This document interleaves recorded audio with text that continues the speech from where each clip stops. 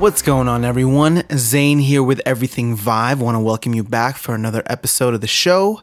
Today we have an exclusive interview with Niels von Heine. And Niels, I hope I pronounced that correctly. I practiced it a bunch of times before recording this. But Niels is from Survive Studios. They came out with the game Survive, and that is spelled SVRVIVE.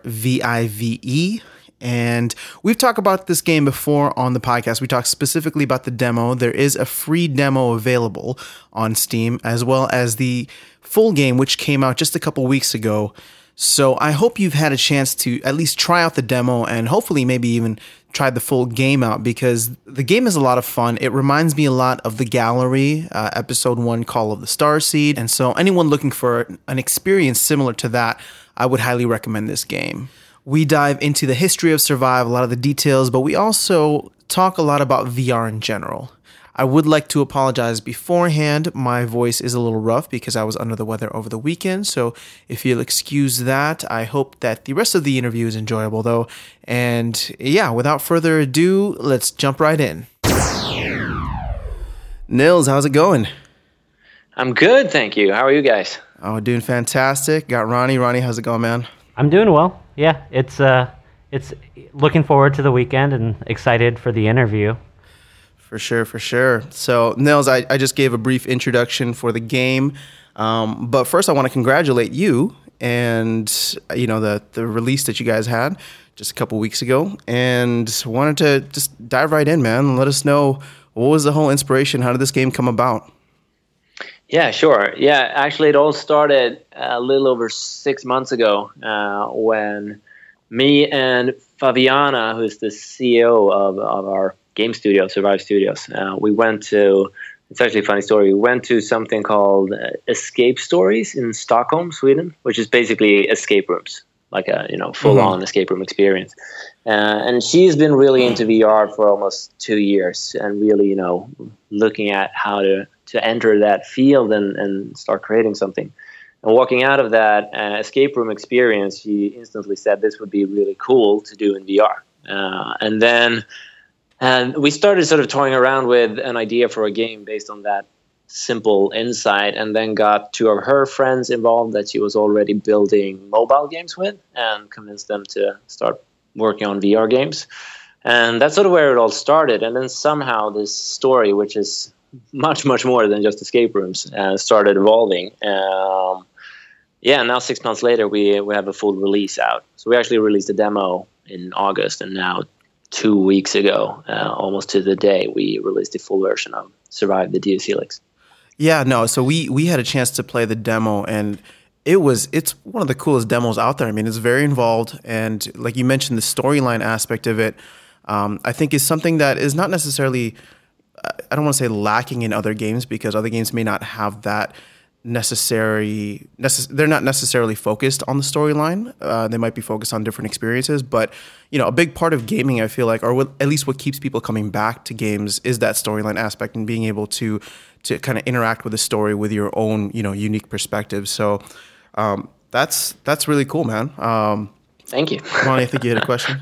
Yeah, no, I was just going to add, you mentioned your inspiration from escape rooms, and immediately I kind of thought about,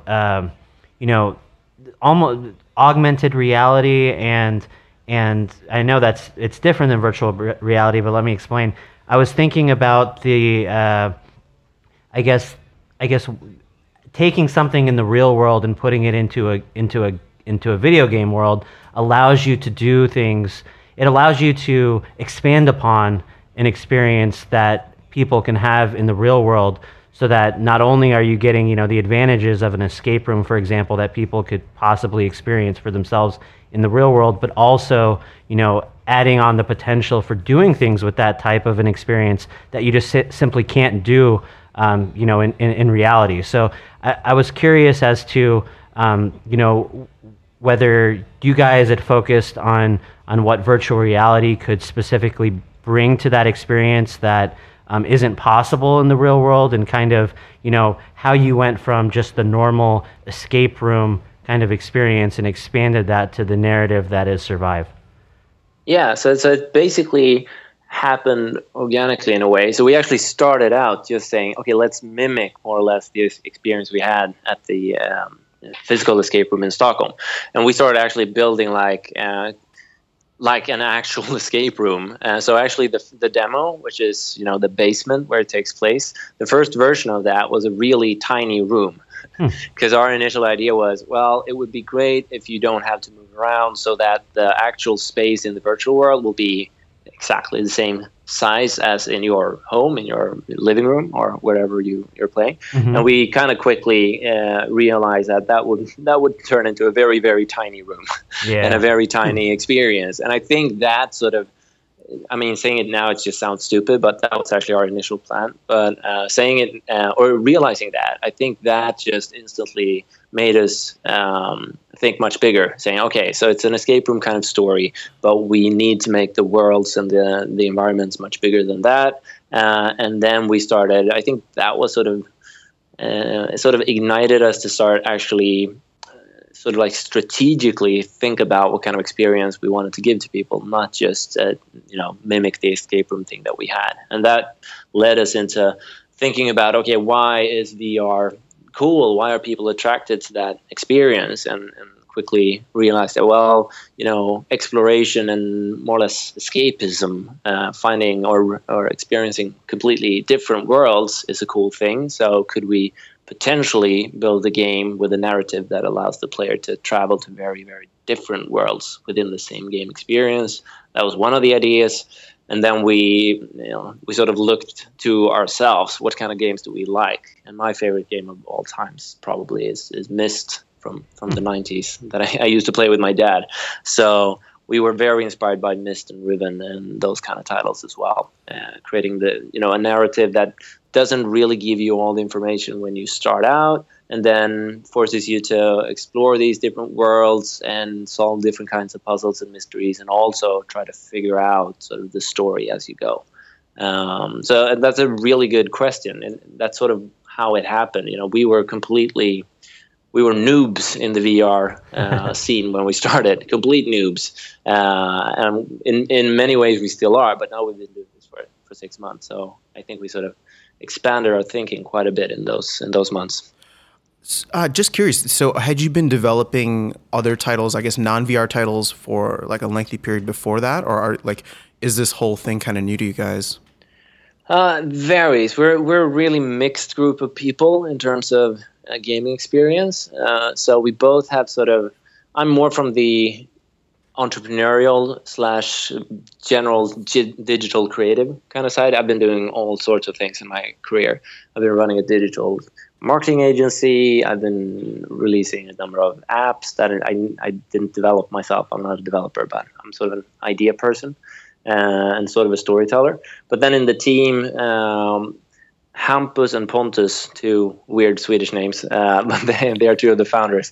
They are game developers, but they had only mainly built mobile games prior to this. I think Hampus, who's a 3D artist, he had some experience with one small VR project prior to Survive, but beyond that, we just started out trying it out and experimenting. I think what happened was that the first 2 weeks of work, we actually started out in our living room, and first week we didn't even have a Vive yet. So I mean, we released it for the HTC Vive first. So the 2 first weeks we just built this sort of blindly, and then when we got the Vive and actually could try it out, we realized that we had to scrap all of the code basically and start over. That's the worst feeling. Well, yeah, but it was good. It was still good, because that sort of, I think that also gave us early on a realization. Okay, VR works differently. We need to rethink things quite a bit, and started doing that fairly early on. Yeah, just curious, coming from kind of the since you were kind of the, I guess, almost like a creative lead and storyteller type role on the development.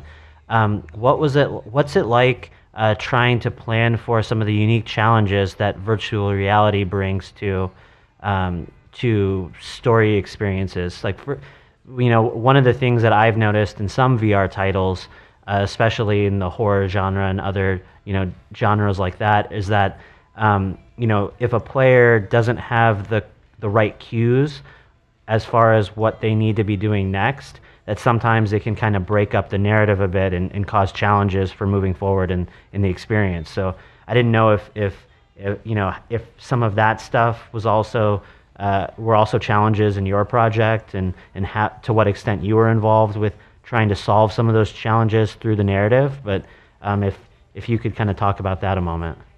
Yeah, absolutely. So definitely it's been very challenging. I think, starting out, we realized, this entire field is so new. There are no blueprints really to follow in terms of creating a good VR experience. So one side of it is that we early on decided, okay, we're setting out on this journey and we don't really know where we're going to end up. And we're pretty sure that we'll make a bunch of mistakes along the way because we don't really know what we're doing here. So I think one way for us to tackle it was actually to just, allow ourselves to fail a lot and try to, scrap things as quickly as possible once we realized it wouldn't work. But then it's been, we've been trying to, I hear YouTube is not doing its job anymore. You're fine. You're fine. No, sorry. Let me continue. No, but what we tried to do was to both create like a very immersive storyline with different worlds, different experiences, and really try to leave the player with an emotional response, while still sort of limiting,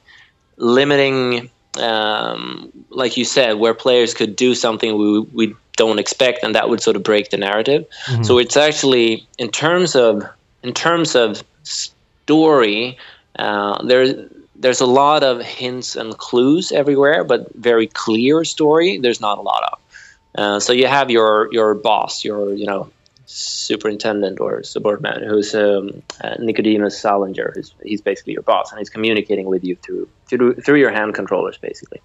And what we realized was that he cannot communicate that much with you because that might break the narrative. So he will reach out to you, in each mission maybe 4 to 5 times, and that's it. So we really need to sort of tell the story, but very, without using too much voiceover and too much words to actually tell it. So that was challenging. How do you make a story sort of be clear enough with that limited amount of voiceover, and also not be too clear, because that's part of the experience to actually sort of figure it out as you go. Very interesting. But it's definitely been challenging. It still is challenging. The first release or Survive the Deus Helix is in itself is like 5 hours of gameplay average, and that if people like it, and if we want to keep going, the story in itself can actually keep going for much longer. So that's going to still be a challenge if we move on with that title. No, well, it definitely seems like there is some awesome feedback to it. I know you guys were ranked by PC Advisor one of the top, or one of the best HTC Vive games of 2016 this year. So congrats on that. Thank you. It's pretty amazing. Yeah, we've just been seeing awesome reviews left and right. And I think you and I connected on Facebook initially, and that's kind of when I was pointed to the demo, and I remember showing it to Ronnie and being like, "Hey, they got a full game coming out. The demo's awesome. We need to get this guy on the show." Thank you. Yeah, we've been getting mostly good reviews. Not all good reviews. I don't think anyone will get all good reviews, but considering it's our first VR game, and considering, we're kind of proud of ourselves that we made this happen in 6 months. We were 5 people when we started. Now we're 12. So basically, the first 3 months we were 5 people, and for the second half of that, the other 3 months we were 12. To be able to actually pull that off and create a pretty big game in such a short period of time has been very challenging, but it's so rewarding to both get reviews, but I would say primarily to actually see people play your game is amazing. We're sort of, we're addicted to YouTubers playing our game. It's like the entire studio will just stop and watch the entire YouTube video, because it's so immensely rewarding to actually see people react to things that you designed for them to react to. It's a cool experience, I must say. No, I mean, I couldn't agree with you more. As a fellow creative, it's one of those things when you see people who actually like appreciate the work that you put out. There's no other feeling like that. So kudos to you guys for putting something out that has had such a positive response so far. Thank you. So, well, I guess you kind of alluded to it. My next question was going to be about the team, and I guess maybe your role specifically in it. I don't know if you wanted to introduce people on the team, but I guess it's a 12-person team. I don't want to take up the whole podcast, but it's I guess, well, I mean, I don't want to limit it either. So I just wanted to ask about the team, your role specifically in it. I know you said you're the creative lead, but maybe some of the challenges that you faced, which I guess Ronnie kind of talked about earlier. But. Well, and maybe also, I mean, what kind of led to the need for the expansion and kind of how you see that helping you in your team for future titles. Exactly, yeah. Yeah, absolutely. Yeah, so my role is creative director and sort of creative lead / writer.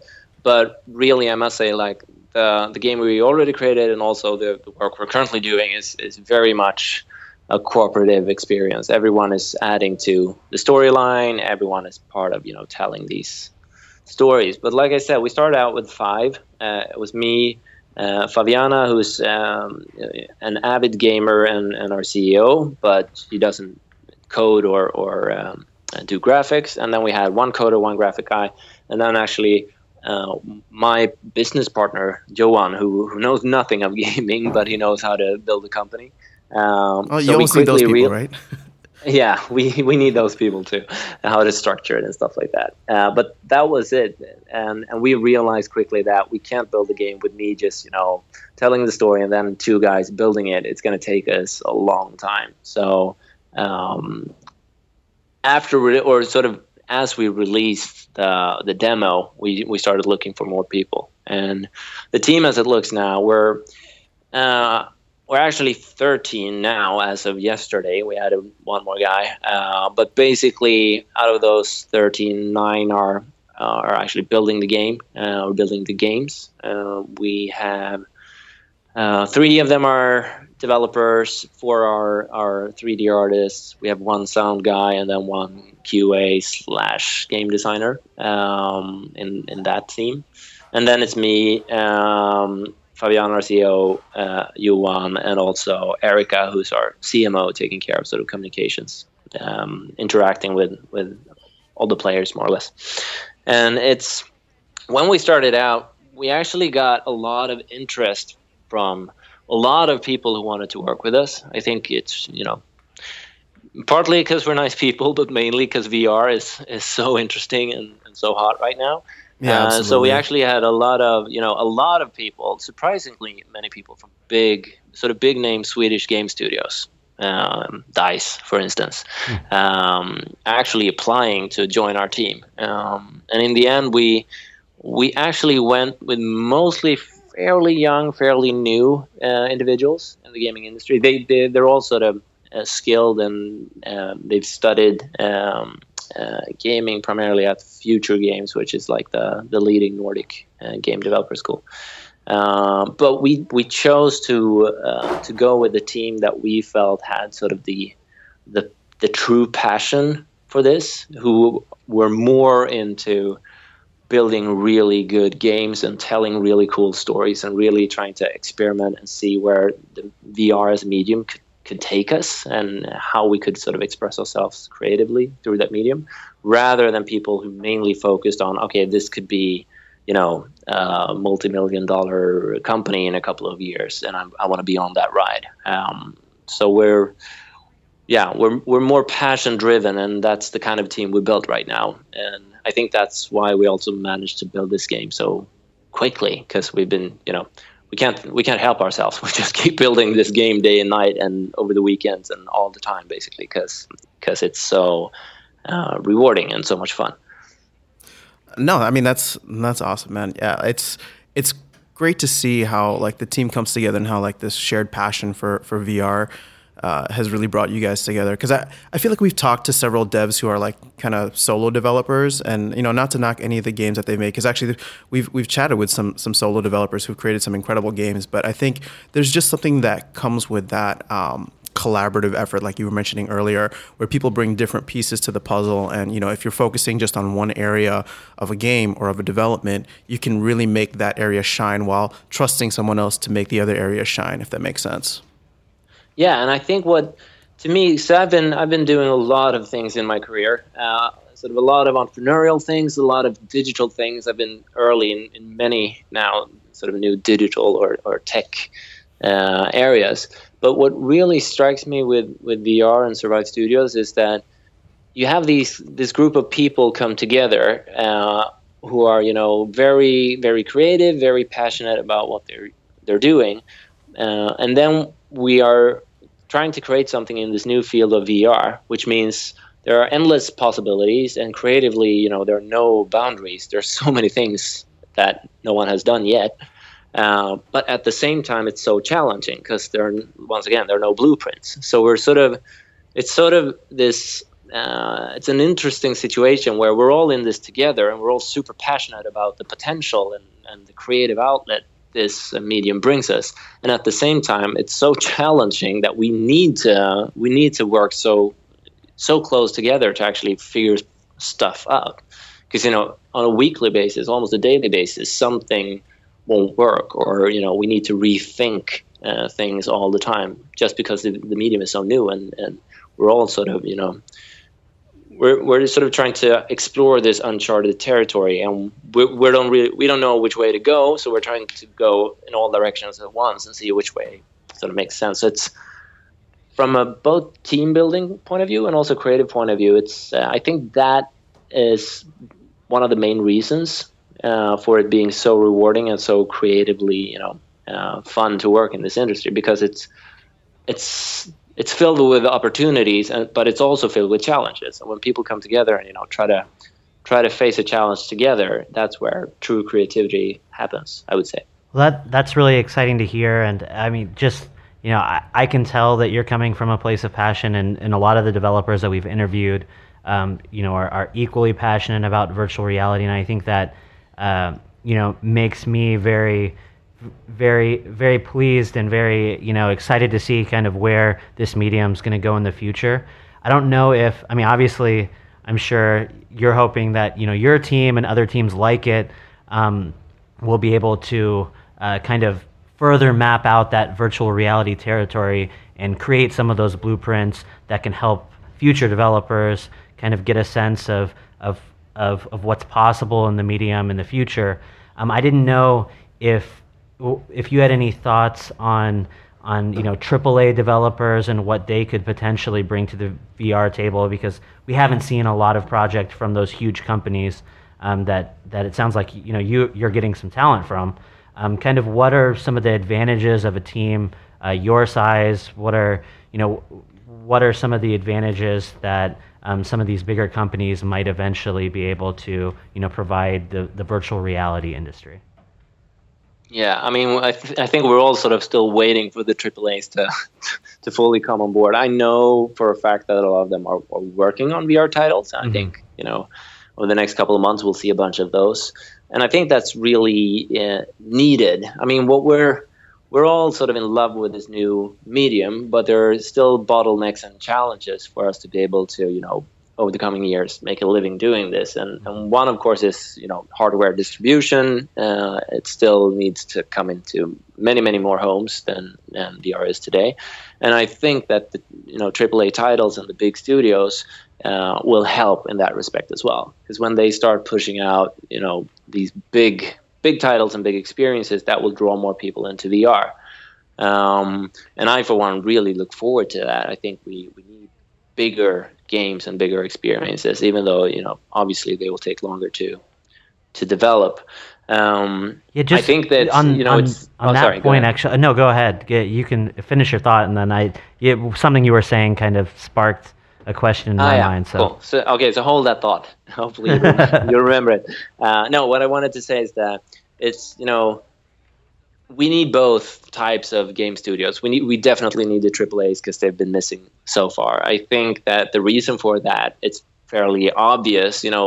Whenever a new technology arises, it's rarely the big companies who are first to enter that that space. It's sort of the smaller ones, the passionate ones who really want to get into it no matter what, and but that also opens up opportunities. So what tends to happen is that the bigger players, in this case the AAA studios, they enter the market once the market is slightly bigger, because currently they're making so much money, doing PC games or console games or mobile games that from an economical point of view, or it wouldn't make sense for them to focus a lot on VR yet. And in that, when you are such a big player, money really is what's driving most of your decisions, because you have all of these employees and you need to keep the business going.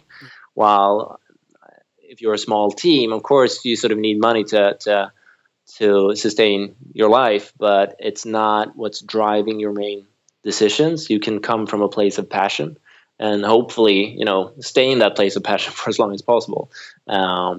But we need both types of studios. But I look forward to both having those big studios as part of the VR industry, but also just playing those titles are going to be awesome. Yeah, no, I agree.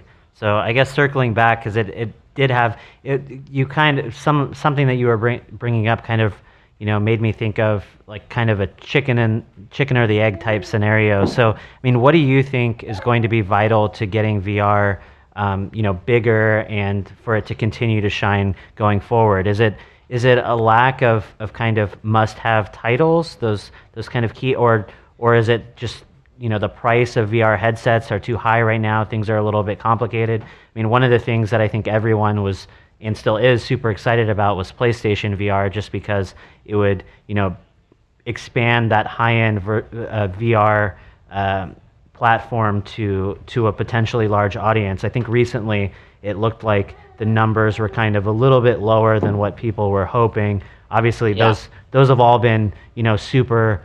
All the expectations were kind of overinflated to begin with.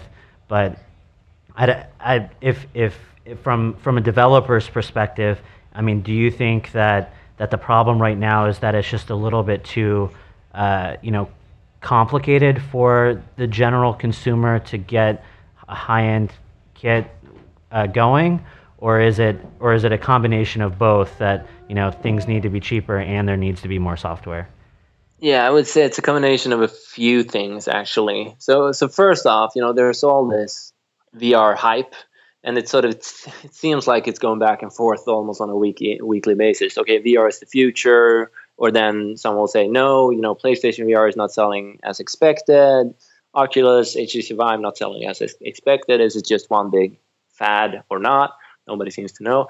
To me, the answer to that question is to just simply try to go back to what people experience when they try VR.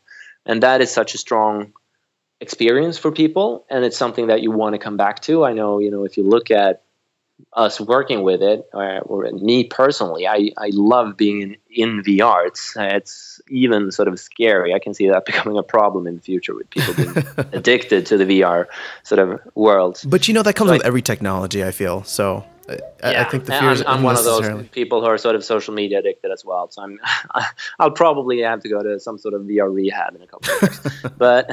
But anyway, so I think over time, VR and this kind of experience is destined to be huge. People will want to be in these environments, but at the moment, it's sort of feels like it's balancing. Will it become huge now or not? I think the price point is part of the problem, of course. But looking at all technology, we know that's going to drop. It's just a question of how quickly it's going to drop and become sort of more available to more people worldwide. I think another aspect that actually, I think two main aspects that are coming into play here is, one is, VR presents a completely new type of user behavior that we're not used to. We don't know those sort of social rules for when do I use my VR headset and not, and what type of gaming experiences or experiences overall do I want to have with the headset on, and what types of experiences do I not want to have with a headset on? How do we interact socially with each other in VR? We don't really have an answer for that because we're not used to having something, covering our eyes. It's a new kind of thing. So I think that will take probably the longest for people and developers to figure out. Okay, for instance, our first title, Survive the DS Helix, it's a single player title so far, and it's it lets you explore these worlds for hours and hours, but it's something that you primarily do on your own. You might have a friend next to you looking at the screen saying, well, look there for a clue, or maybe that's the answer to this puzzle or mystery, but it's not really designed for a party at home with 20 people. It's not that type of title. So I think we need to figure out, how do people actually want to use this medium? When in our daily life does it fit to have it? And then I think another issue, I know firsthand that it's sort of something I've been thinking about. When you look at room scale VR, I actually think that interior design is an aspect here, because I don't think people want to put the sensors up on the walls or redecorate their entire living room just to get VR experiences. They might want to do it, but I don't think that anyone has really put a lot of thought into that, because people want the living room to be nice. For the first month when we were working out of our living room, we had basically the the coffee table on the couch in a corner. It was not a place where you wanted to live. You could play VR, it was great for that, but it's not, you didn't want to have your morning coffee in that same room. So I think those two things need to be sort of figured out in the long term, but short term it's a price point and more, I would say more software, but also more and better hardware. When get the cords away from the headset, that will help. Inside out tracking inside out tracking, definitely. And we sort of know it's coming, right? It's that's what everyone's saying, and with the HTC Vive now actually offering a cordless option already now, I think it's obvious where this is going, and then the question is just how quickly. But to me, it seems like many people are so stressed out by, okay, is this going to be huge in 6 months, or is it dying now because the PSVR is not selling as expected? Mm-hmm. I think that's too much of a short-term view on things. Yeah. I think I'm sure VR is here to stay. It's new to us. It's like, so I was around when social media became huge, and I was one of the partners in a Stockholm-based marketing agency that was the first in the Nordics to start working with social media marketing. And back then, if you looked at how people would behave on Facebook, we were basically kids in the first years of Facebook, because we added, everyone, even if we hardly knew them. And then yeah, I remember those what days. did we do? We used these apps that were about throwing pizza slices and sheep at each other. And people sort of forget, but that was what people were doing on Facebook not so long ago. And now we're slightly older. Now we're sort of the teenagers, just saying, "Look at me, look at me, look at me," and taking pictures of ourselves all the time. So we're sort of growing up in social media, and now VR is completely new. And if you look at how people behave in VR, we're sort of, I know both me and Fabiana, we usually say when we give speeches about this, that VR gamers behave like drunk 2-year-olds. Because what we do is we're extremely fascinated by everyday objects. It could be a coffee cup and we could stare at it because it's in VR. And then once you've looked at that and held the coffee cup in VR, what do? Well, you behave like a 2-year-old. You see if you can break it. Can I throw this? And then everyone will throw stuff around. And then you get scared easily. So it's a new medium, and we're just kids in this medium. So to me, it's obvious this medium is going to be huge. It's going to change society as we know it in so many ways. It's just a matter of how quickly and in what areas will it change first, and how do we figure out how to actually use this medium for us in the best way. Yeah, and it's going to take some time. And I think that's really interesting. I mean, again, to bring up kind of augmented reality coupled with virtual reality, it's interesting how both emerging platforms have so much in common, yet they also have kind of their unique, positions as far as, where it looks like the tech's heading. I mean, to me, anyways, it looks like augmented reality, though there is some crossover with gaming, seems to be, trending more towards the business productivity side, and virtual reality with, the potential of escapism and, being introduced to these completely brand new environments kind of is gearing more towards the entertainment, gaming type experiences. I think it's a fascinating time, and like you said, I think whether it's successful now or a few years in the future, once the tech gets further and further, I think it's too compelling of an experience to really go away. I mean, yeah, I fully agree, and I also agree with that analysis of the difference between AR and VR. They're not the same thing. Definitely not. And to your point there, I really agree that VR, it takes you to other worlds. So it's the equivalent of, the movie industry or if you look in your smartphone, the types of apps that are escapism apps, whether it's Netflix or a game you play, that would probably be VR. While the more functional apps, your calendar or weather app, for instance, that's probably better suited for AR. But it seems, these two industries are intertwined, and they will sort of follow each other in the next couple of years. No, for sure. I mean, I think anybody who plays VR knows the inevitability of it becoming mainstream at some point, and I feel like the detractors just.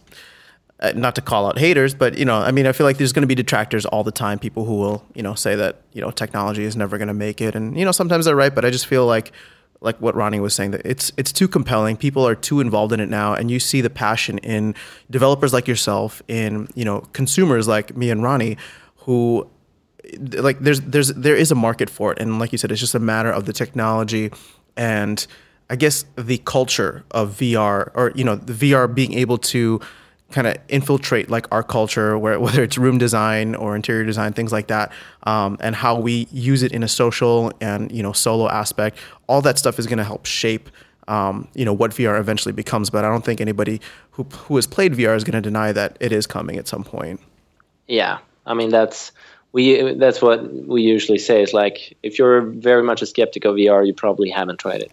I remember reading there was a great quote a little while ago. They're like, there's two people. Oh, I'm gonna butcher it now. There's two people. There's two types of people in the world: people who love VR and people who haven't tried it yet. And I was like, yeah, very true.